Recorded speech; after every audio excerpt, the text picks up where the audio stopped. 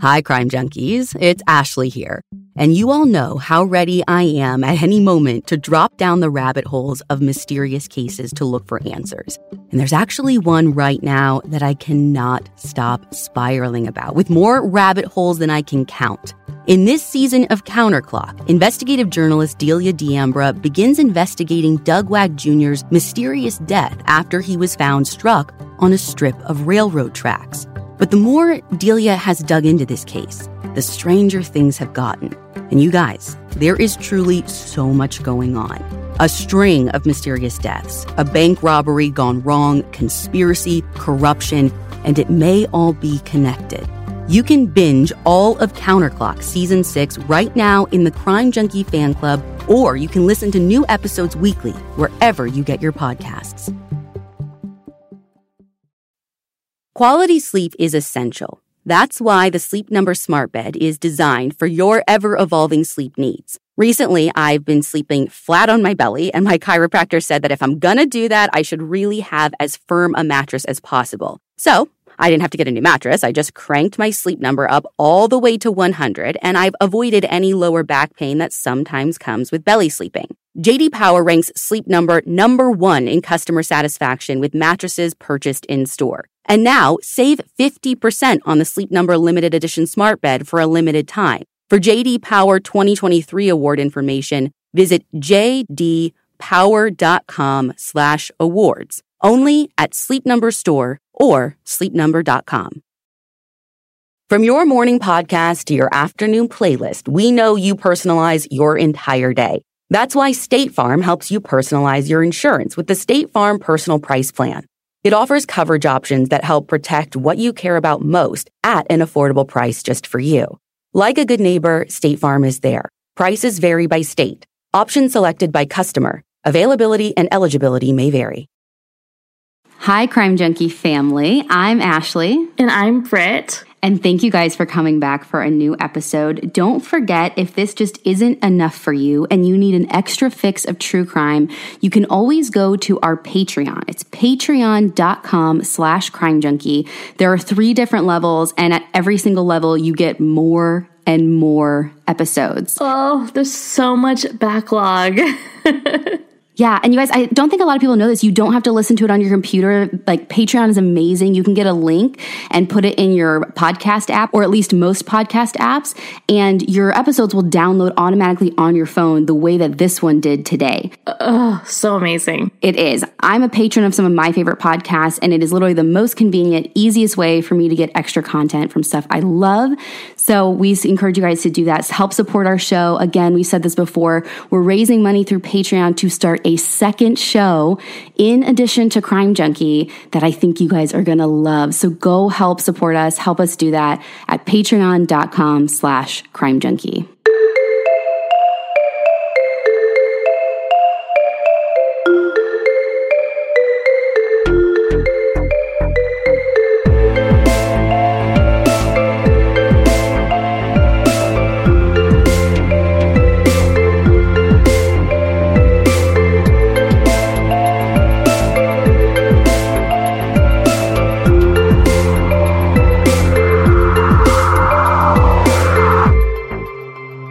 Today, I want to tell you about a missing persons case that has stuck with me for a long time.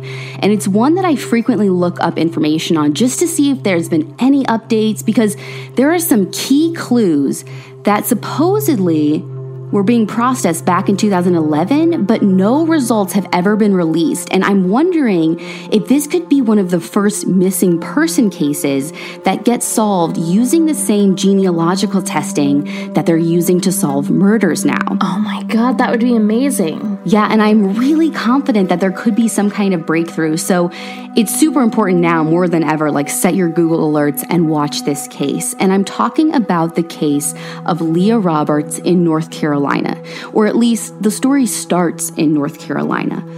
Leah was attending North Carolina State when at the age of 20, her mother suddenly passed away of heart disease. It was a terrible tragedy for Leah and the whole family, so Leah ended up taking some time off of school. When she did end up returning to college in 1998, she actually ended up having a terrible car accident. So bad that it was almost fatal. She walked away with a punctured lung and a broken leg. Oh my God. Yeah, and when I say broken leg, it was a fracture so severe that she had to have a metal rod placed in her leg. After she recovered from that and went back to school again, Leah had this attitude of just wanting to live life to the fullest. She knew it was short. She had seen her mother get robbed of life. She was almost robbed of it herself. So she spent some time studying abroad in Spain, and then she actually applied for a study, like a work study thing in Costa Rica. But right before she leaves for this work study, her father passes away too of a respiratory disease. Oh my God. Yeah, like this girl could not get a break. But Leah decides that she needs to go to this work study thing anyways. She goes just a few weeks after her father passed away, and she had lost so much that I think she really needed to do something for herself. And her trip really did change her. Well, her trip and all of her life experiences, I think, leading up to the trip. When she got back, she told a lot of people that she didn't view life the same. She didn't want to live like everyone else. She didn't want to be like everyone else. I mean, I try not to think too hard about it, but I kind of even agree with her. Like, I went to college just like everybody else. I got a job just like everybody else. I spent a third or more of my life working so I can pay bills and live in a house and buy things. And at the end of the day, it's just like, why? Like, there has to be more. I mean, when you really sit down and think about it, I mean, it's like kind of a screwy like head thing. It's a rat race. I get it. Yeah. And like there has to be something more meaningful. Like, what is the reason we're all here? So I think this is the kind of thing that she was thinking, and she started to drift from her usual friends and make new friends that kind of had the same ideas as her. And they all liked to read the same stuff. They were all talking about the same stuff. And one of the things that they were all very into was Jack Kerouac. And he's a novelist who talks about just hitting the road, traveling, exploring, and finding himself. So this really resonated with her in this time in her life. Now, although Leah had changed, this change wasn't concerning to her friends and family. They just wanted her to be happy. What was concerning, though, was what happened in March of 2000. On Thursday, March 9th, Leah's older sister calls her house just to chat, and there's nothing out of the ordinary. When they hang up, Leah's sister Kara had every intention of talking to Leah again very soon. Now, that same exact day, Leah made plans with her roommate Nicole to babysit on Friday. Well, Friday comes and Friday goes, and Leah doesn't show up. And when Nicole gets back to their house, Leah isn't there either. And at first, this isn't super concerning right away. They would sometimes go for a couple of days without seeing each other, so it wasn't weird that her car wasn't there. I mean, they were in college, they were young, they lived their own lives. Yeah. I mean, when I was with my roommate in college, there would be a couple of days where, like, I wouldn't see her, but she had worked in school, and I had worked in school, and that was not weird. And in 2000, there wasn't texting, so it's not even like she could be like, hey, you didn't show up tonight, where are you? No response. There was none of that. When Nicole does start to worry is 2 days later when other friends of Leah's start to call the house asking for her. Now, they're saying that she also missed pre-scheduled plans with them.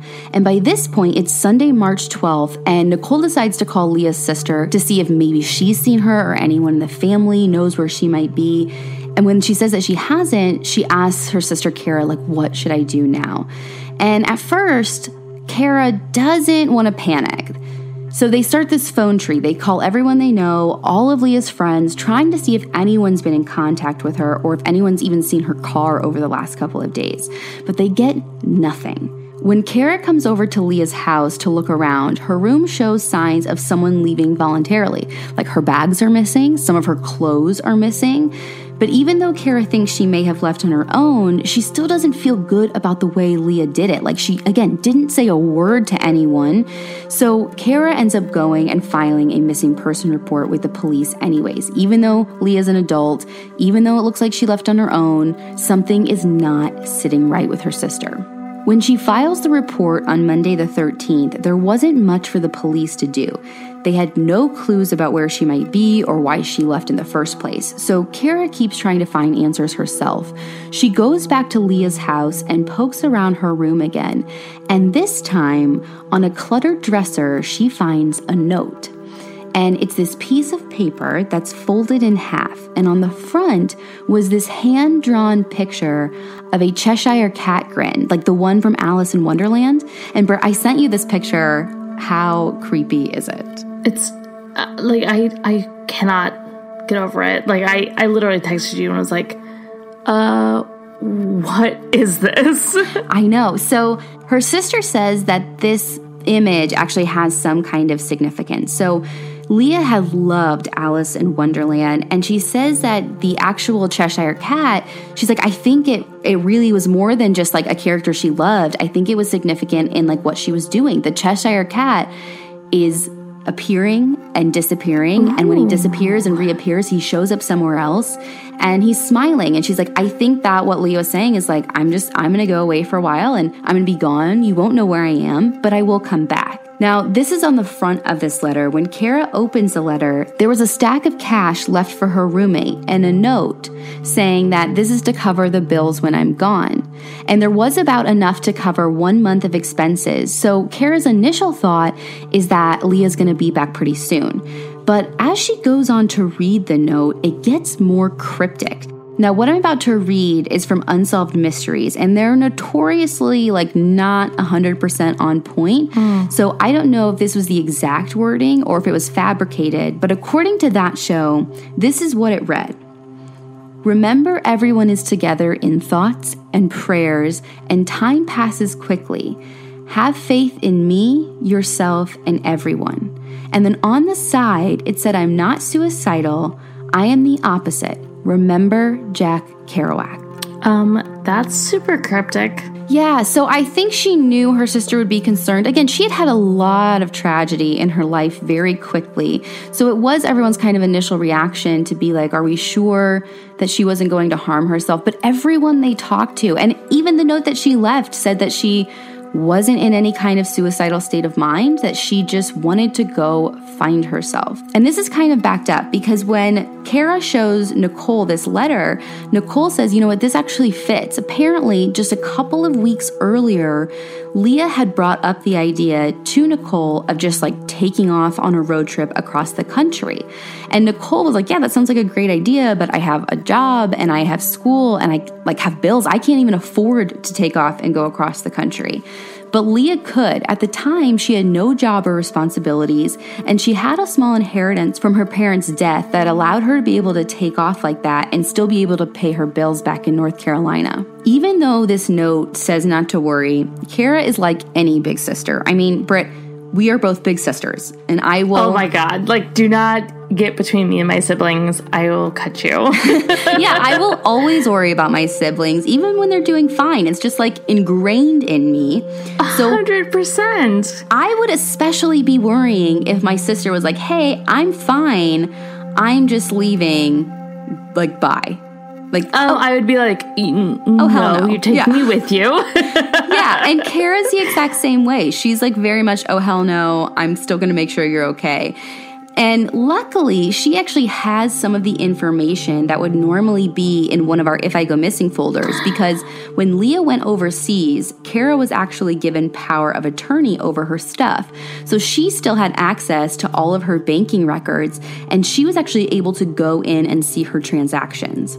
From what she can tell, it looked like Leah had actually left the very same day that she had talked to Kara on the phone, that Thursday. She had gone to the bank that afternoon and withdrawn $3,000 in cash. And from there, she watched her debit card, and it looks like she just traveled west. Now, Kara knows for sure that on March 10th, Leah was in Tennessee. Then by March 13th, she was in Oregon because those are where her debit card was used for gas each time. The transaction in Oregon was just a day or two before Kara went looking. So from all she could tell, her sister was okay and clearly on some journey of self-discovery or a journey of funsies. Like, it didn't matter. And although she didn't love it, she knew that Leah was an adult who clearly left on her own, and she assumed that she needed to kind of sit back and eventually Leah would contact her. And again, from the note and the money that she left, at the very least, everything seemed like Leah should be home in a month. What Kara didn't know, though, is that she should have kept checking Leah's transactions. If she would have seen that transaction on the 13th was the last one Leah would ever make. It's such a nice perk to have the flexibility to work in all sorts of places. But working on the go seamlessly requires a strong network, which is why you should check out T-Mobile. They're America's largest and fastest 5G network. Plus, they also cover more highway miles with 5G than anyone else. And that's been great for me especially because these last few months, I've been doing a lot of on-the-ground reporting with our team, from northern Wisconsin to Utah to the middle of nowhere, Indiana. No matter where I go, I'm able to stream, make calls, or get those case-altering DMs from sources, which that's my favorite part. With T-Mobile, you'll be covered in more places with the 5G speed you need for your life on the go. Find out more at T-Mobile.com/network today. Coverage not available in some areas. Fastest based on median overall combined 5G speeds according to analysis by Ookla of Speed Test Intelligence Data Q3 2023. See 5G device coverage and access details at T-Mobile.com.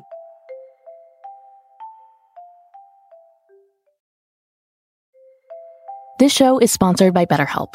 If you're anything like me, when you have something weighing on your mind that's taking up time and energy, the best thing you can do is to talk about it. But sometimes that's also one of the hardest things to do too. We all carry around different stressors, big and small. And when we keep them bottled up, it can start to affect us negatively. Therapy is a safe space to get things off your chest and to figure out how to work through whatever's weighing you down. If you're thinking of starting therapy, give BetterHelp a try. It's entirely online, designed to be convenient, flexible, and suited to your schedule. Just fill out a brief questionnaire to get matched with a licensed therapist and switch therapists at any time for no additional charge. Get it off your chest with BetterHelp. Visit BetterHelp.com/CrimeJunkie today to get 10% off your first month. That's BetterHelp, HELP.com/CrimeJunkie.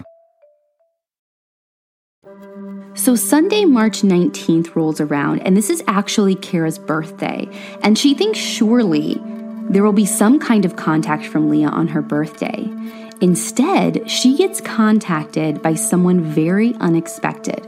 When she comes home that day, there's a note in her door from the police saying that she should call the sheriff's office out in Bellingham, Washington, because her sister's car had been found. What? When Kara calls the sheriff there, this is what she learns. Apparently, just one day earlier, on March 18th, a local man and his wife were running the trails in a pine forest when all of a sudden they spot some clothes hanging from a tree. They move closer to the side of the road to investigate, and down this ravine, off the side of the road in a ditch, they see a vehicle. And they actually go down there and look at this, and the sight is even more spooky. There are clothes everywhere, blankets and pillows covering the windows, but also there are some very private personal items like passport, a checkbook, just laying around. No one would have left a site like this. So the couple calls this in to police. When police get there and they see the North Carolina license plate, they call into North Carolina, and the North Carolina Raleigh-Durham police are the ones who actually linked it to the missing persons report from Kara. And so they're the ones who go and leave the note on Kara's door. So when Kara gets this, she is sick to her stomach. And after she talks to police and realizes they found the car, but they did not find Leah, her and her brother Heath immediately go out to assist with the search. And what they learn about the crash when they get there is extremely disturbing.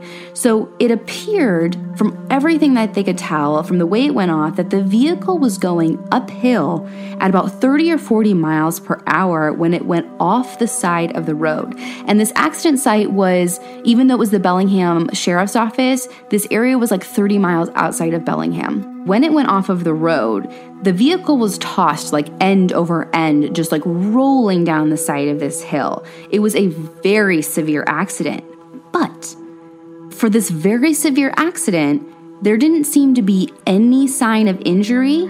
And moreover, there didn't seem to be any sign that anyone was ever in the car. What? Yeah, so the seatbelt hadn't been like extended the way they would normally see in an accident, which means that whoever was driving or in the car, if there was a person in the car, they weren't wearing their seatbelt. So the next thing you would expect to see is like damage to the steering wheel or damage to the windshield, like from somebody's head. Yeah, right. But neither one of those have the kind of damage you would expect to see. And most glaring of all of this horrible accident, there's no blood anywhere. And there are no like foot tracks, no signs of any activity leading away from the crash site. So from all accounts, it looks like this crash happened without a person in the car, which seems impossible because, again, this car was accelerating uphill. So giant mystery. So even though the signs are pointing to the fact that nobody was in the car, they, again, can't figure out how that would have happened. So they start checking with hospitals. Somebody in this car had to have been in bad shape. So they go around asking all the hospitals if there's someone that was fitting Leah's description, like around the time that she would have been in Bellingham. And there's absolutely nothing. Ugh. So the police just like all they have to latch onto is this car. And they really think that the answer lays within this car. Now, what they know is that Leah paid for gas in Oregon on March 13th. Then her car was found 5 days later. Whatever happened between or after those times is a mystery, but getting answers to that might lead them to Leah. So that's what they focus all of their efforts on. Police and crime scene techs continue to process the car, and inside they find some crucial clues. The first one is they find this little box, and inside the box is a movie ticket to the movie American Beauty. And she had gone to see this on the 13th at a mall in Bellingham, Washington. Now, they also find that gas receipt from Oregon, that same transaction that Kara had seen on her debit card, like banking statement. So that was actually from the same morning. So what they know is that she got gas that morning and then drove like 5 or 6 hours to Bellingham. And they figure if she was on the road all morning and then went to a movie, she likely would have stayed in Bellingham for at least a couple of hours before she hit the road again. Yeah, right. So like they're hoping maybe that she would have had some interaction with some of the locals. So they start making missing person flyers and posting them everywhere. And they start at the movie theater where they know that she was, and they hadn't seen her, so they work their way out from there. Near the movie theater is that mall that it's kind of connected to. And while they're putting up flyers everywhere, Kara sees one of the only sit-down restaurants there. And she says that it totally looked like a place her sister would have gone in. So she goes in to ask if anyone working there recognized her sister. And sure enough, they did.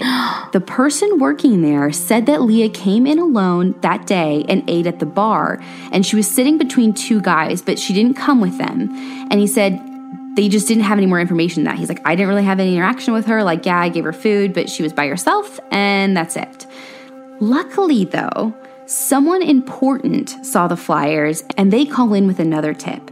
And it was a guy who was actually sitting next to Leah in the restaurant that day. And he says, listen, yeah, I sat next to her, but I really didn't have any interaction with her. But as police continue to question him, he does say that there was a man on the other side of her that she was actually talking to the whole time. So they end up getting a hold of this guy number 2, I'll call him. And I assume that they did this through some kind of credit card transaction with like the restaurant, or maybe he was like a super regular. And they didn't say exactly, but however they get to him, they do. And he admits sitting next to her and even having a conversation with her. And he said that they were talking about Jack Kerouac. So they're even more convinced that this isn't just like a fluke. This definitely was Leah. But he adds something new to the story. He said that after they chatted and after she was done with her meal, she ended up leaving with a man named Barry. And he gives a super detailed description of this Barry guy, so much so that they bring in a sketch artist and they produce a sketch, which I will post on our Instagram. And Britt, you're looking at it right now. Do you want to kind of describe it for people? I mean, it's such a general sketch. Like, honestly, I think I texted you. It looks like my brother-in-law. Yeah, it's a young guy. I would say he looks like he's in his like late 20s, early 30s. He's got like a gauge in his ear. It's like, very specific. But like strong, like jaw, like kind of bigger features. So you say it's generic. I think this guy would be recognizable. They don't say at all how this guy knew that this person's name was Barry, or if this guy had any interaction with him. Like the one thing, as all the research I was doing and as the story goes on, they never identify these guys by name. The guy who initially called in and the guy who she apparently had this conversation with. So like I just keep calling them guy number 1 and guy number 2. Right. So police have this sketch, but something isn't sitting right with them because guy number 1 didn't say anything about her leaving with some guy named Barry. In fact, some guy named Barry never even came up. Now, all that police will tell us is they think this Barry character is completely fabricated. And I assume they reached this conclusion after looking into both guy number 1 and guy number 2, and somehow guy number 2 comes out looking fishier because just from the story we have, I have no reason to trust guy number 1 over guy number 2. But they have openly said that they think guy number 2 is lying. But over and over again, he has stuck to his story. He says that he never had contact with Leah after that lunch, and he keeps saying that this Barry guy is involved. Apple Card is the perfect cashback rewards credit card. You earn up to 3% daily cash on every purchase, every day. That's 3% on your favorite products at Apple, 2% on all other Apple Card with Apple Pay purchases, and 1% on anything you buy with your titanium Apple Card or virtual card number. Visit apple.co/card calculator to see how much you can earn. Apple Card issued by Goldman Sachs Bank USA, Salt Lake City branch. Subject to credit approval. Terms apply. Spring has sprung, and so has allergy season. But when it comes to the cost of your allergy meds and other prescriptions, checking GoodRx can help you save and stay healthy. GoodRx is the free, fast, and easy way to find the prescriptions you need at a lower price.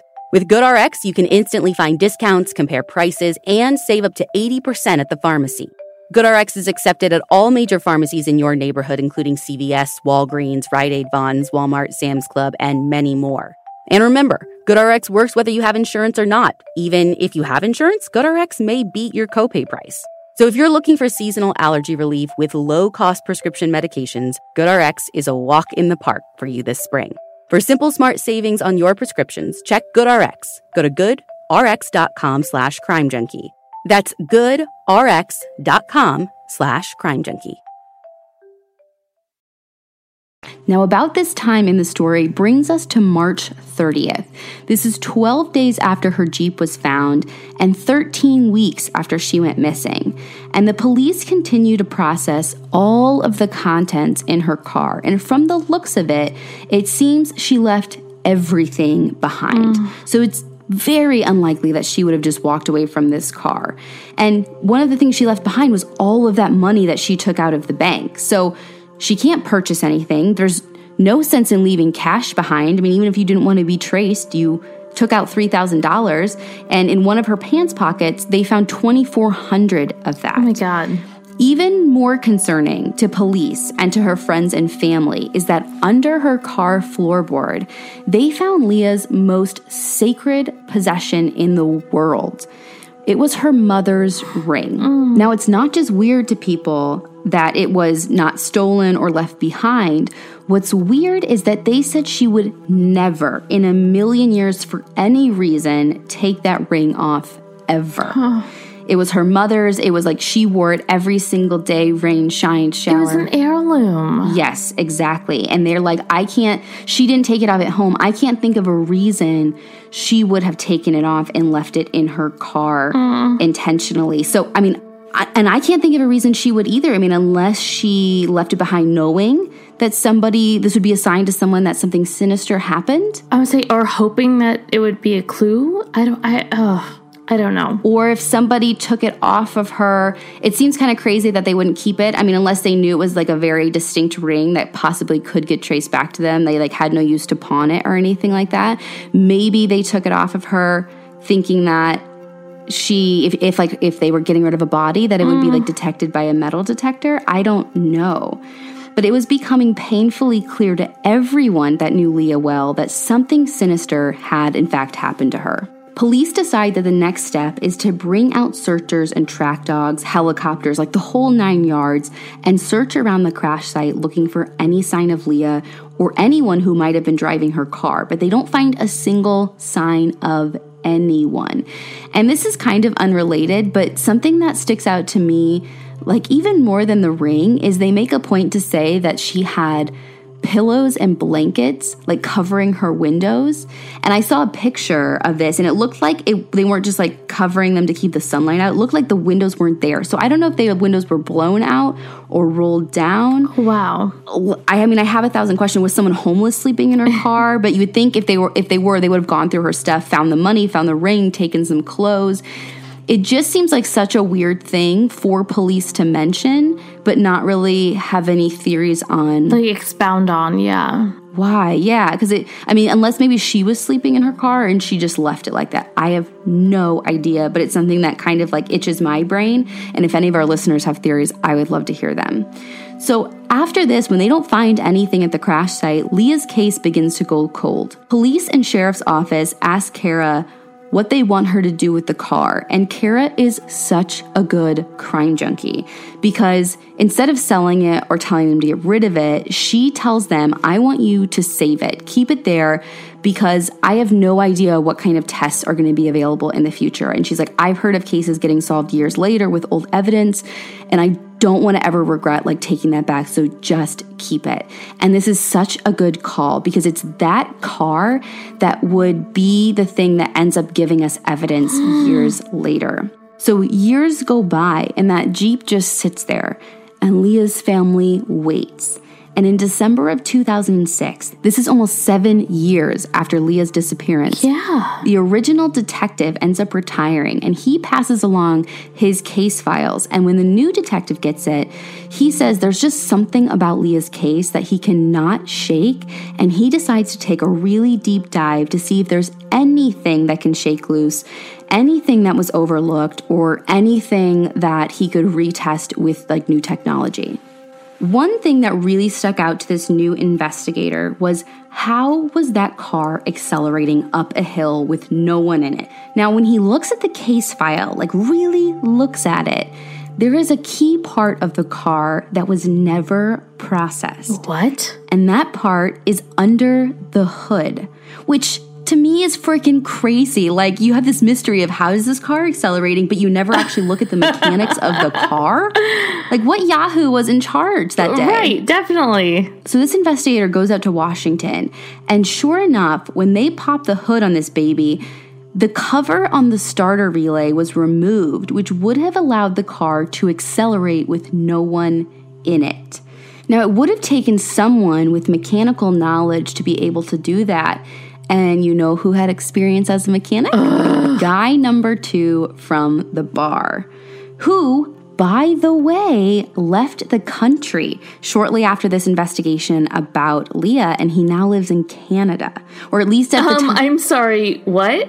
Yeah, or at least in 2011, I know he lived in Canada. I, again, don't know his name, so I can't, like, Google stalk him now.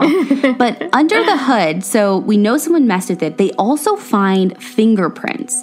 So they have some fingerprints, know that some kind of mechanic messed with this. They also find some male DNA on some of Leah's clothing. So they ask Canadian authorities if they can have access to this guy. And they get his fingerprints, but they don't match. What? Right. Now, I don't necessarily think that this rules him out because there were no other fingerprints of like unknown males in the rest of the car, like on the steering wheel or anything like that. So whoever did that could have worn gloves. They could have wiped everything down. It's also very likely that she took her car to the shop like before she went missing, and a person actually worked, like a mechanic opened her hood and was actually working on her car. They're not wearing gloves. So it's not necessarily like a sinister thing to have a fingerprint there. It could be very mundane. Right. But we still have this DNA. Now, in 2011, they said they were still waiting for DNA, like the results to come in and for it to be compared to guy number 2. It is 2018, and there's no way we're still waiting. Like, that's the last thing I ever heard. But I can't find anything on guy number 2 being cleared or still being in the mix.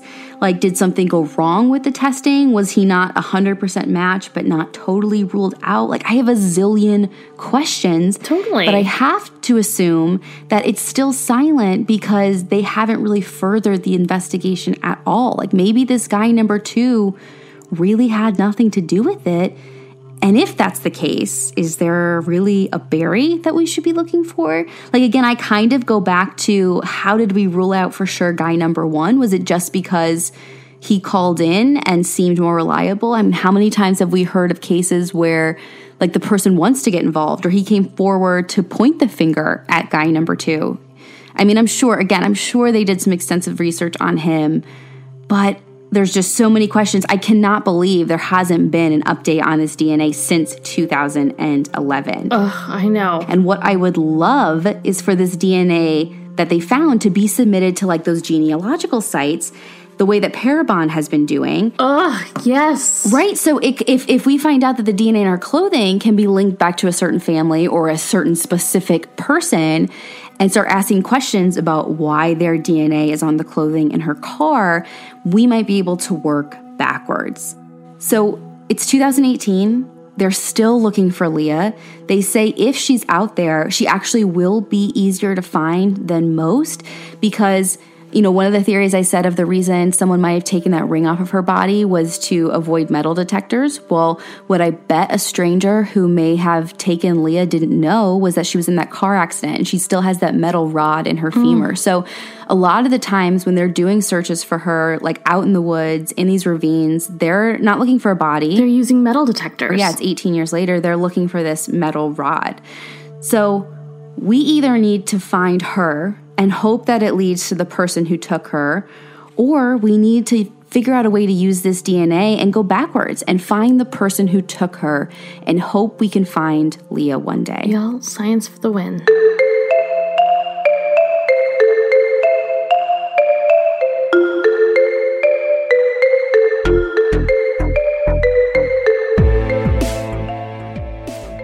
Thank you all for tuning in for another episode. If you need extra fixes, don't forget that you can find us on social media. We're Crime Junkie Podcast on Instagram and Crime Junkie Pod on Twitter. And for bonus episodes and more information about what we do, check out patreon.com/crimejunkie. Yeah, don't forget, you can get all of those episodes right on your phone the same way you're getting this one. And there's like a ton of content now. There is. Yeah, you can get like multiple episodes for $5. And we're also doing an AMA. We will see you guys back next week for a brand new crime story. This episode of Crime Junkie was written and hosted by me, edited by David Flowers, mixed and mastered by Britt Praywat, and all of our music, including our theme, comes from Justin Daniel. Crime Junkie is an Audio Chuck production. So what do you think, Chuck? Do you approve? Save big money on everything. Now at Menards. Make quick work of your outdoor cleaning project with Masterforce outdoor and landscaping tools. The 80-volt cordless trimmer is powerful, efficient, and hassle-free. So you spend less time working on your yard and more time enjoying the results. On sale now through May 19th. Check out our wide selection of Masterforce tools and see the rest of our deals on Menards.com. Save big money at Menards. Hi, it's Martha Stewart. You know, I spend a lot of time thinking about dirt. At 3 a.m., at all hours of the day, really. What people don't know is that not all dirt is the same. You need dirt with the right kind of nutrients. New Miracle-Gro organic raised bed and garden soil is so dense, so full of nutrient-rich, high-quality ingredients. Miracle-Gro is simply the best.